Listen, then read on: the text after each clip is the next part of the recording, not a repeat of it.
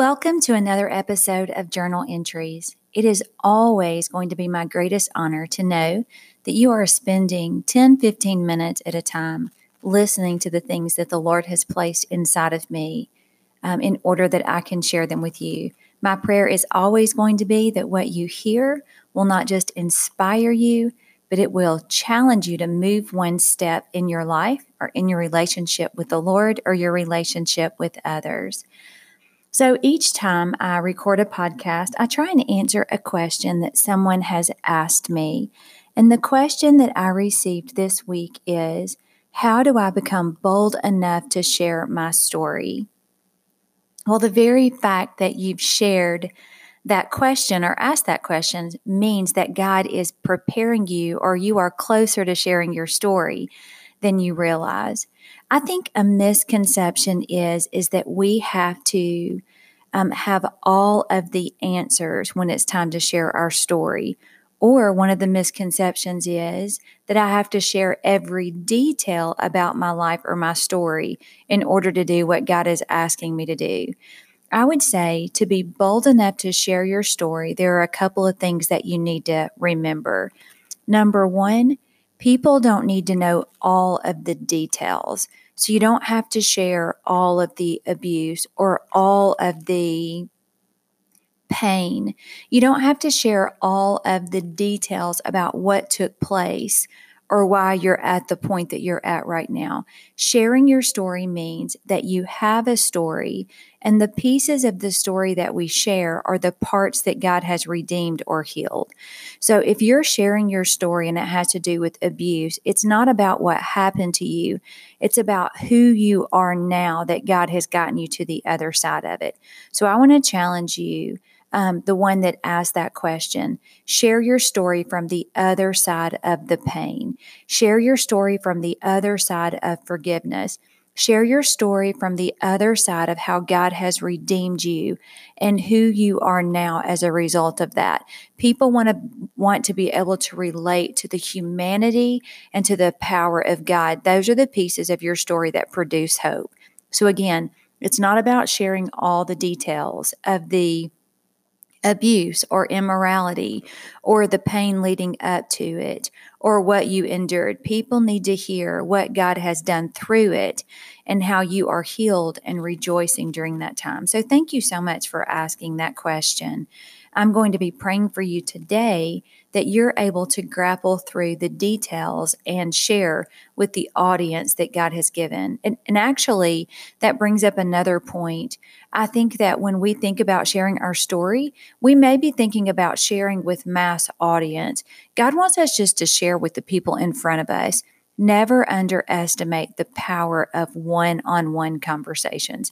So as you're sharing your story, share it with the people in front of you. Don't worry about the mass crowd or platform. Just share as you have been given the opportunity to share. That's the way Jesus shared. He just shared one person at a time.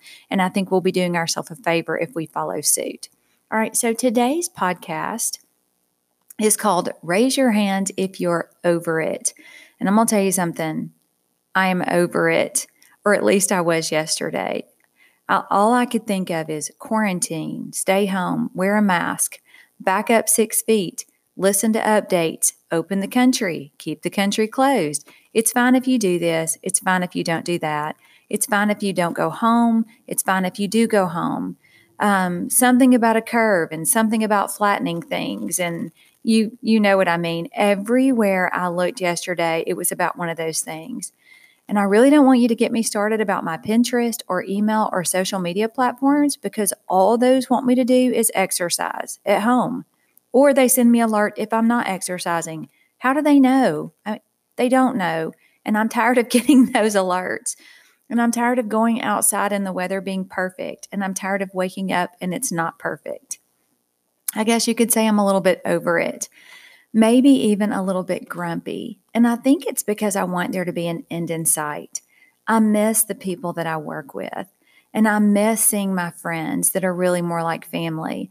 And I miss spontaneity. And I miss hugging people. Some of you aren't over it, and that's fine. And it's because you're not a rule follower like me. And I'm not judging you. out loud to other people. I'm just kidding. I'm not judging you at all. Yesterday, though, I was done organizing the garage and cleaning out closets and sweeping under the couch for the millionth time. And anyway, I wanted to record an episode and release it yesterday because Friday is the day they normally come out. But I didn't because I didn't have anything in me to share. As a matter of fact, I went to bed at 8:30 because I felt heavy and tired.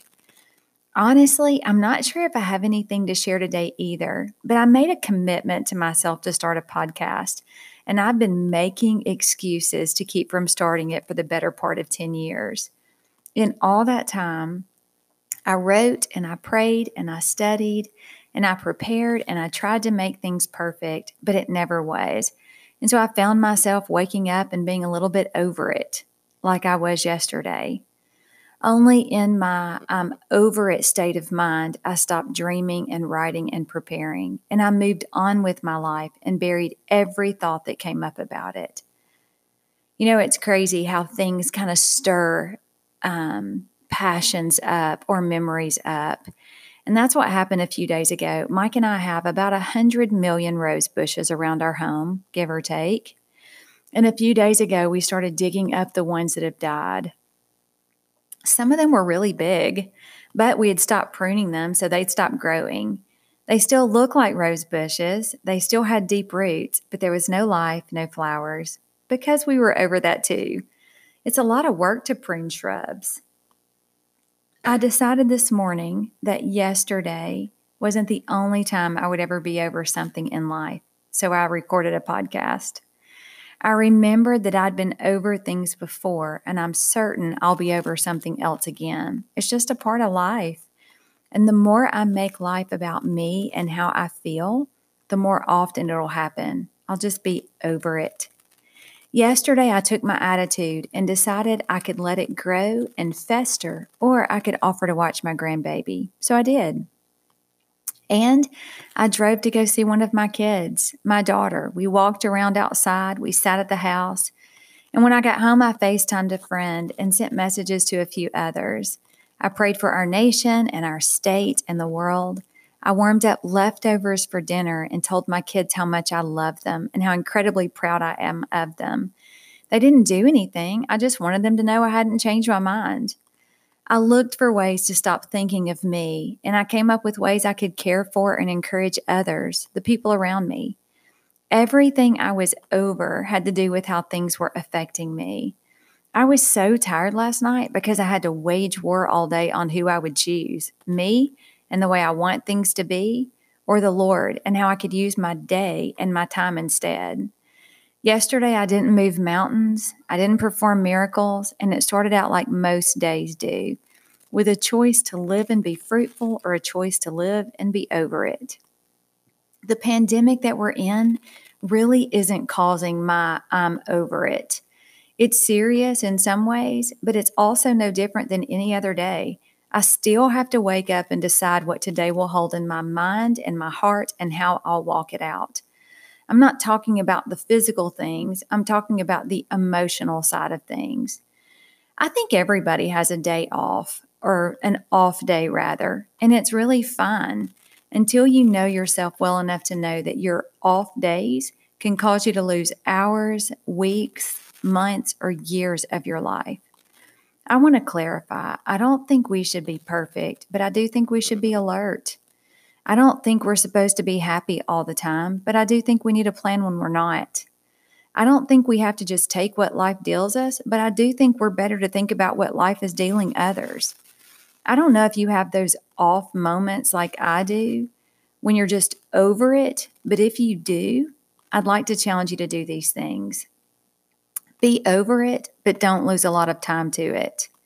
Be over it, but don't make drastic decisions to leave someone, change jobs, or give up on a dream, like never recording another podcast again. Be over it, but let time pass and think of others while you get your bearing about you. In other words, be over it, but don't make it so situational. It's just a part of life. Philippians 4:6 says, don't be pulled in different directions or worried about a thing. Be saturated in prayer throughout each day, offering your faith-filled requests before God with overflowing gratitude. Tell Him every detail of your life. In Philippians 4:6, it reiterates what I'm trying to say. Feel, but don't be mastered by situations, and be thankful. Today I woke up and I feel a minute better than yesterday, but who knows about tomorrow? I've learned that I can't live my life for tomorrow or live my life with the unrealistic expectation that if I can just get to tomorrow, everything will be okay. I feel better right now, but I may be over it again by this afternoon. And as I'm sharing with you, the revelation of my emotionally led life is rising to the surface. Today, I'm going to spend more of my time focusing what I'm not over. I am not over the power of the cross. I am not over the gift of having children. I am not over having a home to live in. I am not over having people to show love. I am not over missing my people. Today, I am not over it. But if I am tomorrow, I'm going to go back to this podcast or my notes and get a full grip on myself. I can wait for life to be perfect where I'm always fine, or I can learn to appreciate the imperfections of life and enjoy the ride. And I can grow with it. I can go with the flow today, or I can be mastered by how I feel about it. How about you?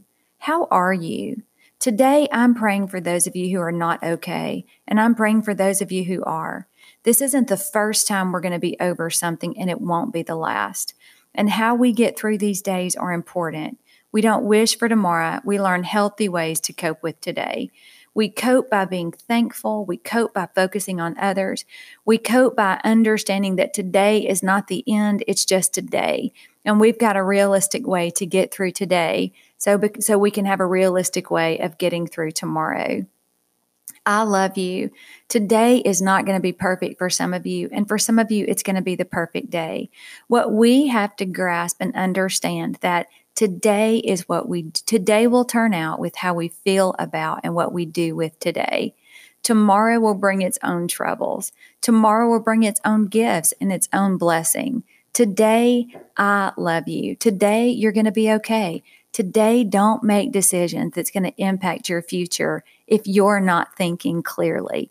Instead, find somebody to love, find some way to give your life away, and ask yourself, when I get to the end of the day, do I want to have lost it to this emotional roller coaster, or do I want to have leaned in and chosen what today can be like if I'll just tweak my heart and my attitude a little bit? I love you to pieces. Again, I'm praying for you, and I look forward to the next time we get to talk.